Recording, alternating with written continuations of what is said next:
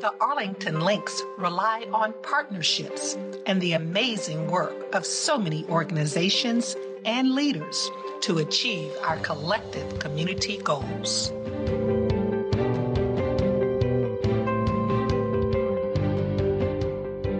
I hold dear the bonds of friendship. We are friends, transforming communities through service. The Links implement transformative programs that address the most critical needs of underserved communities.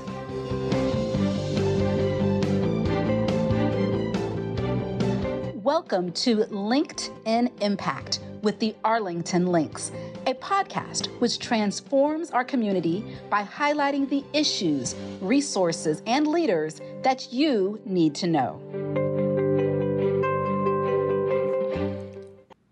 Hello, and welcome to the next episode of Linked in Impact with the Arlington Links.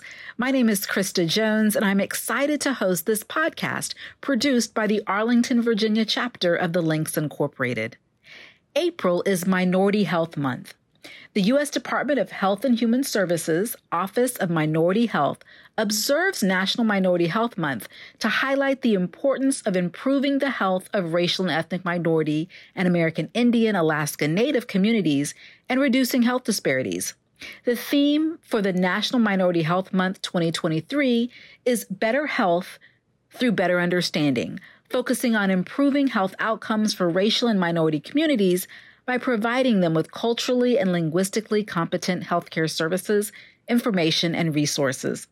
When patients are provided with culturally and linguistic appropriate information, they are empowered to create healthier outcomes for themselves and their communities. As we think about eliminating health disparities, a part of that is making sure we are empowered as individuals to be advocates for ourselves. While we work on changing policies, we also have to make sure we are educated about our bodies, our minds, and our daily habits. And in today's conversation, we will explore that a little more. Today I have with me Sandra Jenkins Clark, a certified yoga instructor, and Dr. Nicholette Martin, who is a health and wellness coach and author, to give you some tips on the benefits of yoga, some commonly asked nutrition questions, and of course, the importance of self-care. Enjoy the conversation. Well, I am so excited to have you both with us to talk about health. April is Minority Health Month, and I know both of you have distinct perspectives through the work that you do around health. So one thing I think, especially coming out of a pandemic, one of the things that COVID did was shine a light on our health. It encouraged some better health practices for some of us. It had a lot of us re-examining our mental health. Some people actually turn to alcohol and drugs to cope.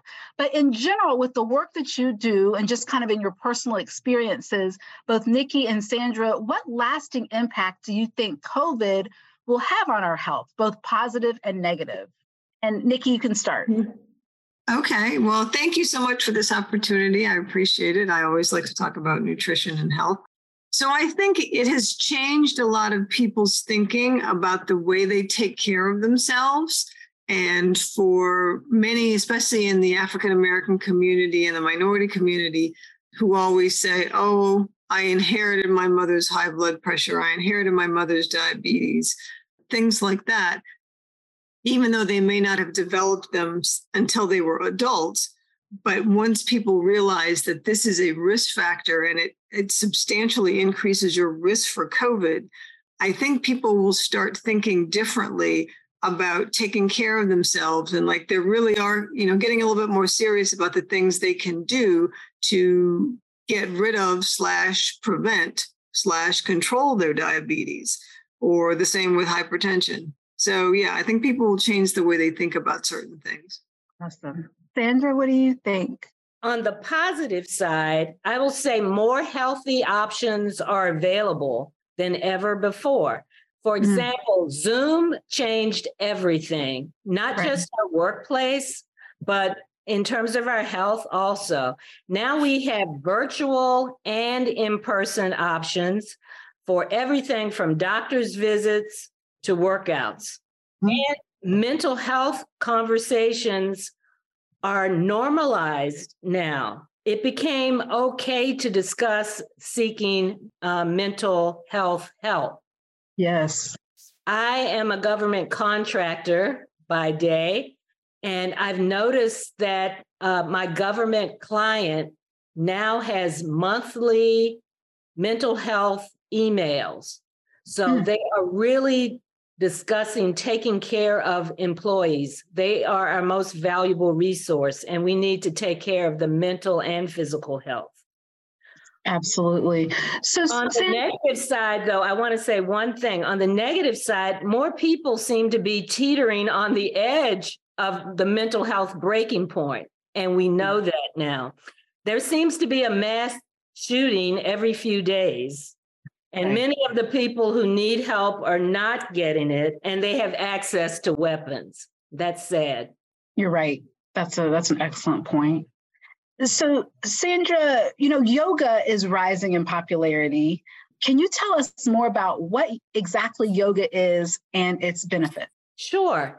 The word yoga means to yoke or union or bring together. Yoga is a blend of physical, meditative, and breathing practices, plus philosophy. It is based on ancient practices from India and Africa. Many people don't know that there's an African tie-in to yoga. Contemporary yoga began in the early 20th century when some of the Indian gurus brought yoga to the Western world. It continues to evolve. There are many contemporary yoga styles and lineages. Most contemporary yoga focuses on the physical yoga practices. The benefits differ with each yoga style, but include stretching, flexibility, stress relieving, strengthening, agility, and balance. If you are interested in trying yoga, I recommend starting with a yoga studio with several yoga styles. Look at the website and read the class descriptions. Try different classes and teachers until you find a style that suits you. Many yoga studios have virtual options, so you can attend a class from home if that makes it easier. And, so say I'm about to start on my yoga journey. What do you find when you talk to people that they find most challenging about yoga? That is a good question. Believe it or not, for Black women, it is challenging to find a yoga place that's welcoming, safe, and inclusive. Oh, wow. I've heard many stories of Black women walking into yoga studios and the person at the front desk saying to them, "Are you here for yoga?" Oh, wow. Duh, as if Black people cannot do yoga. Or the students not being welcoming and moving their mats away from the new Black student. Oh, wow. So to me, that's one of the challenging things.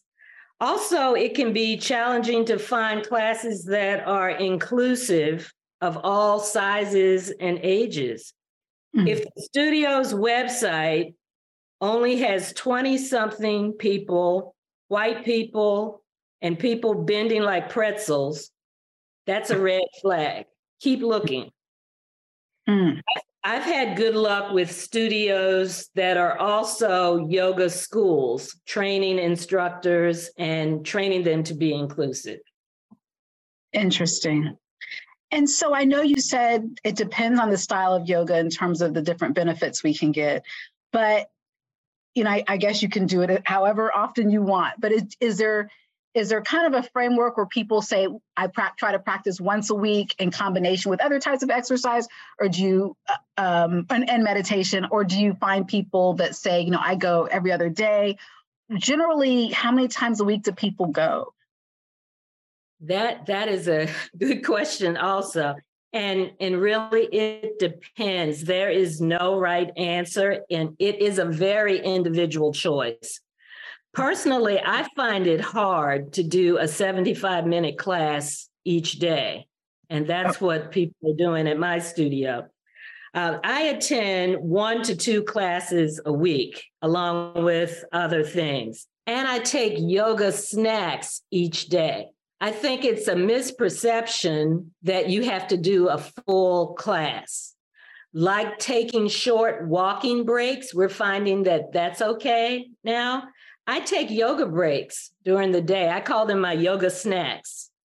A yoga snack is integrated into my day. For example, if sitting at my desk at work and my shoulders are tense, I will start to do some chair yoga poses. Sitting right there in my chair. I work in a cubicle environment, so people can see me, but I do it anyway and take my yoga snack during the day.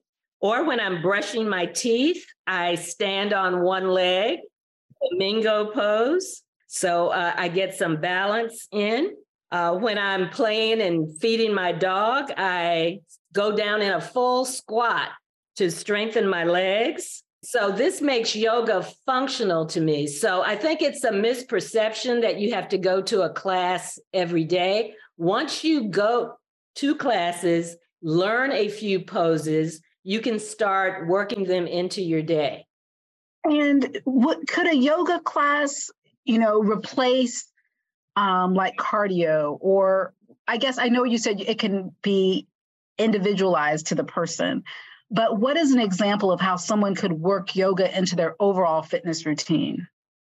I have tried to replace my cardio with yoga, and for me, it doesn't work. And the other yoga experts that I've talked to generally say, no, you cannot replace your cardio class with yoga.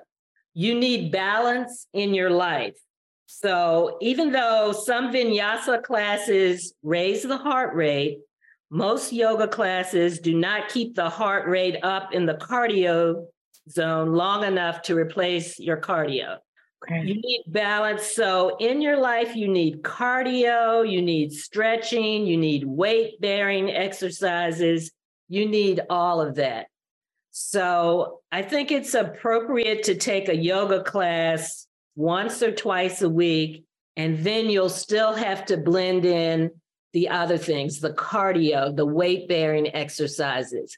And the good news is that we have options now. Since the pandemic, there are virtual things that you can do from home. If you choose not to join a gym, you can go outside and walk, and it costs no money to do that. So there are options for the weight bearing. Also, you can get a set of cheap weights and do a few weight things at home, or you can join a gym. So you have options, but look for balance in your life. Too much of a good thing is a bad thing. Excellent. And can yoga be done at any age? Yes, I'm excited to say yoga is good for anyone from age 2 to 102. The oldest person that I've seen doing yoga, who was an instructor, was doing it at around 102 before she passed away. For my 200-hour yoga certification project, I provided 10 to 15-minute yoga classes for my church's vacation Bible school. So I was teaching yoga every afternoon for a week to the various different age groups and classes there. I literally taught the entire congregation during the week, from toddlers to senior citizens. I tailored the classes for the audience. So every day we were studying a biblical lesson in Vacation Bible School, and I tried to tie in some movements to that. I played games with the kids. For example, they were playing red light, green light, and when the light turned to red, they had to stop and do a yoga pose. I meditated with the teens. The teens are that interesting group where they didn't want anybody to see them looking silly. or anything like that. So they were open to sitting and meditating. So I meditated with that group.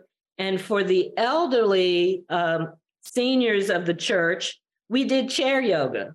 So there was a little bit of everything going on depending upon the class. Excellent. Definitely for all ages. And the studio where I work right now, Sun and Moon Yoga in Arlington, they offer classes for all ages. They have mommy and me classes for moms with new babies, and they have gentle and chair yoga for older adults. So, and everything in the middle. Excellent. Thank you so much. So, Nikki, let me turn to you. I feel like nutrition is one of those things we're realizing. For a while, we heard, you can out-exercise a bad diet. Now people are saying you can't. There's a lot of talk about sugar and carbs. Some people say you can't even eat fruit that much because of the sugar in them. Can you just kind of offer some background in terms of when we're looking to have a more nutritious diet, what should we keep in mind about sugar and carbs? So let me first say that pretty much in general, anyone over 30 cannot out-exercise a bad diet. When you're in your 20s and maybe your early 30s, and especially as a woman, now a guy is completely different because they have more muscle and so they burn fat easier. But as a woman, once you get to your early 30s, if you're still doing the burgers and fries and pizza at 10 o'clock at night, that's going to catch up. So those days do end around your 30s. Carbs are not bad for you, depending on the carbs that you're eating. Okay. Mm-hmm. I always tell my clients when I do nutritional counseling, and I tell them the key is fresh and clean. I always talk about clean eating.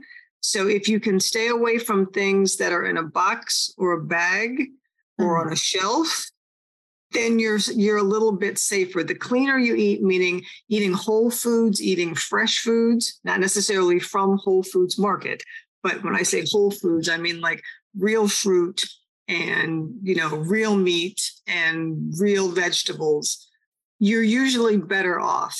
So again, carbs, there are good carbs and there are bad carbs. All vegetables have carbs in them. So salad and green beans and sweet potatoes, and broccoli and spinach and kale, those are all great carbs. Snickers bars and M&Ms, not so much. Awesome. Thank you. And I know there are a lot of African Americans who are lactose intolerant. Does that mean you can't have any dairy at all? What exactly does that mean? So lactose is a sugar, and it's found in dairy. Milk, cream, butter, that type of thing.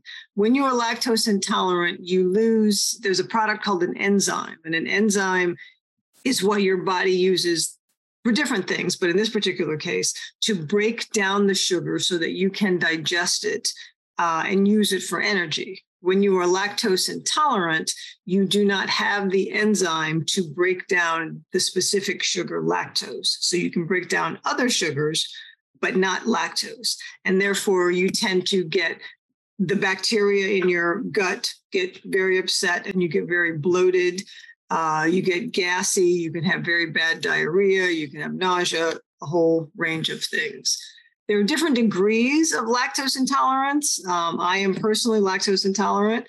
And up until the age of about 23, I could eat pizza and ice cream in the same setting and be perfectly fine. And then as I got older, I started noticing that I couldn't do that. And in my maybe early 30s, 40s, I could eat one piece of pizza instead of, 2 or 3, or I could have some ice cream as opposed to a banana split. And then as I got older, I just couldn't eat any of it. So there's lactate pills, there's lactate milk for those people that are kind of right on the border, like I was, when I was younger.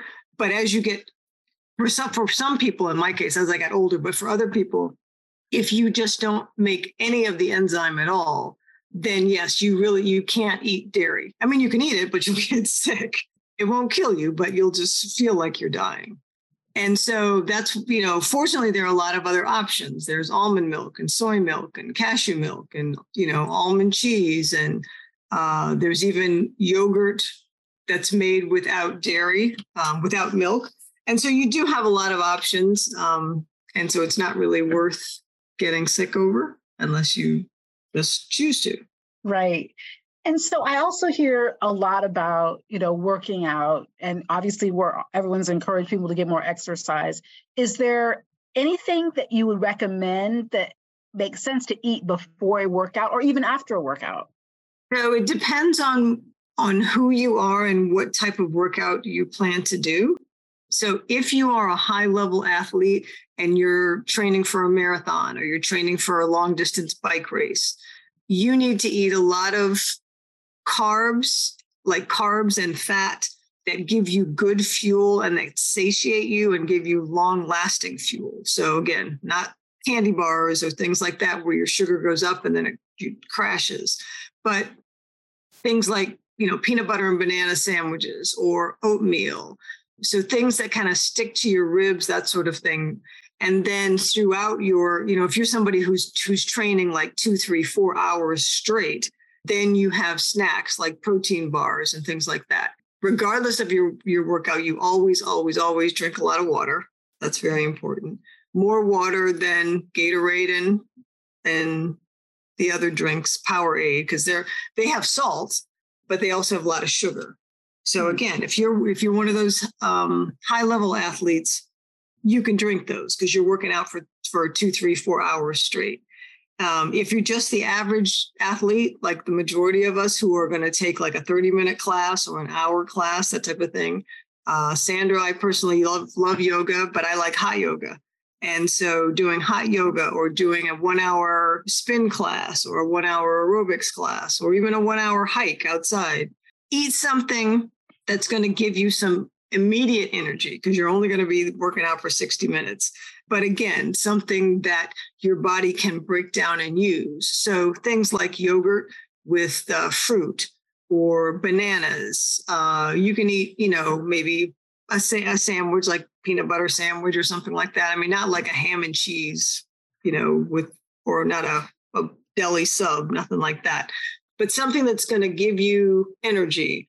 Make sure you drink a lot of water. If you're going to sweat a lot, even in an hour, you can sweat a lot. But you don't necessarily need the Gatorade type drinks because you don't need that much salt or sugar. So I drink like coconut water before I take a hot yoga class. It's got a lot of magnesium and a lot of potassium, which you lose when you sweat. If you're going to be outside riding a bike for an hour, or if you're going to be in a spin class where you're going to be sweating for an hour, or you go on a long hike, the same sort of thing. You need to stay hydrated, but if you sweat a lot, replenish it more with electrolytes than with sugar. And then protein, what's the best way to get protein? You hear a lot about the need for protein if you're trying to lose weight. What's the best way to get it?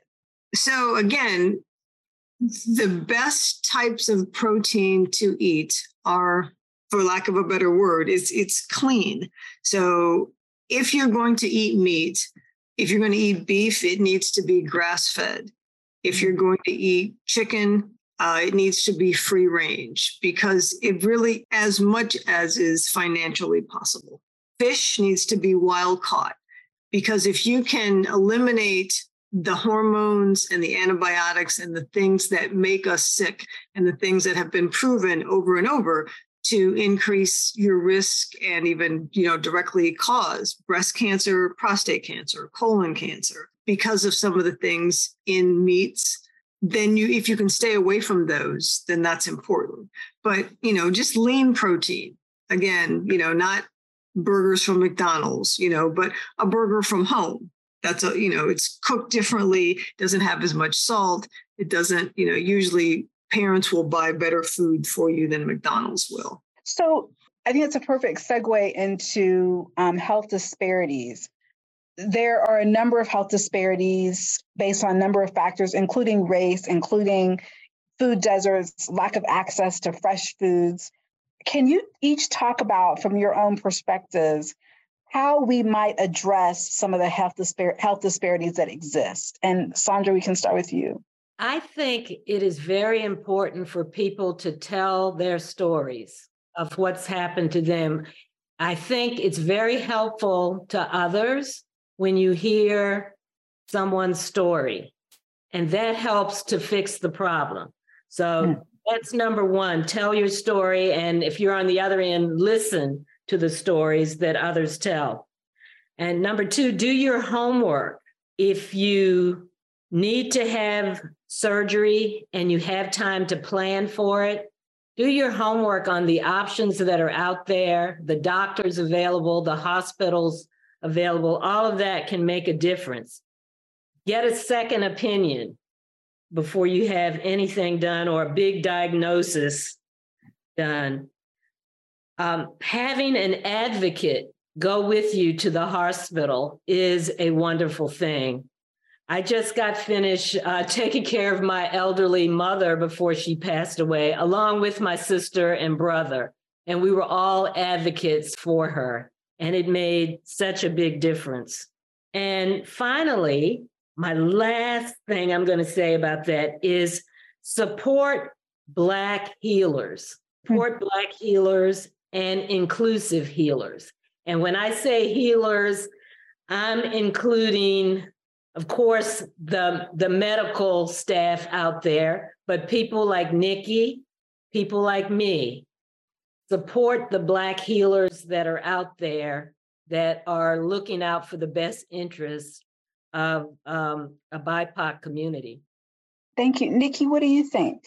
No, I agree with you that the health disparities, I think they've always been known to us as a community, but I think even the white community noticed them or became aware of them, I guess we'll put it like that, especially during COVID.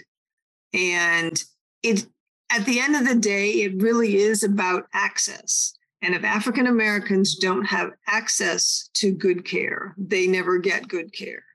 If you have access, I completely agree with Sandra that we all still need an advocate, because especially African American women die, the number one killer is heart disease, as we know. And when you go into an ER as an African-American woman and describe your symptoms of a heart attack, you will not be taken seriously. And unless you continue to push back or have someone push back with you and or for you, you'll get a slap on the wrist. Oh, you're anxious. Oh, you're overworked. I guess back in the day, they used to give all these women Xanax and Valium. So they probably won't do that, but they'll give you a pill and send you on your way without taking you seriously, without drawing blood or looking at your EKG. And so the disparities are real, and it takes being educated to the extent that you can on the medical system and knowing that you're going to have to, sort of like everything else in our life, you're going to have to push back. You're going to have to be a little bit more aggressive to get the care and you need to demand the care that you need. Excellent points. So April, like we said, is Minority Health Month. Why do you each think it's important that we have a Minority Health Month? We'll start with you, Nikki. I think for us as a community, it maybe shines a light on some things that we tend to take for granted. So again, I inherited my high blood pressure. I inherited everybody in my family has diabetes. So that's why I have it. And that's rarely is that true. It's because of, like I tell my clients, your health destiny is determined by what you put on the end of your fork. And assuming you don't have a genetic disease now, we'll say that. But I think it puts a spotlight on our health and it makes us sit up and take notice as to some things that we can change, because there are a lot of things that we can change that have nothing to do with, outside influences on us. And so if Minority Health Month has more webinars and more podcasts and more, stories on NBC and CBS and wherever, Steve Harvey talking about health and getting checked and getting prostate checked and colon cancer screening and mammograms. If it points it out and highlights it, then maybe we'll pay a little bit more attention. Excellent. Sandra? I agree wholeheartedly with Nikki there. The playing field is not level. We know this. So any opportunity to get health information out there to the minority community is great. Getting information out there and letting people know that they have options, that they, as Nikki said, it's not just because you inherited something that you are stuck with it forever, so you're thinking there is no hope. It gives people hope if we get this information out there so they know their options. Excellent. And lastly, for both of you, I feel like there is a much larger emphasis on self-care these days for all of us. Why is self-care so important to our health? And I'll start with you, Sandra. You know, we could do almost a whole podcast on self-care. Self-care is important to our health, not just as an indulgence. That's what I used to think before, that it was an indulgence for self-care. It is important so we can be of service to others. And people don't realize that if we don't take care of ourselves, we cannot be of service to ourselves or to others. And we work with an organization that's all about service there. But if we're burnt out, we're not going to be of service to others. Audre Lorde said, caring for yourself is not self-indulgence. It's self-preservation. And that is an act of political warfare. So we need to think of it that way. This is political warfare. After the pandemic happened, that's when all of this, I think, came about, when we were stuck in our homes and realized that fighting for social justice and things like that was taking a toll on us. And so we needed to take care of ourselves.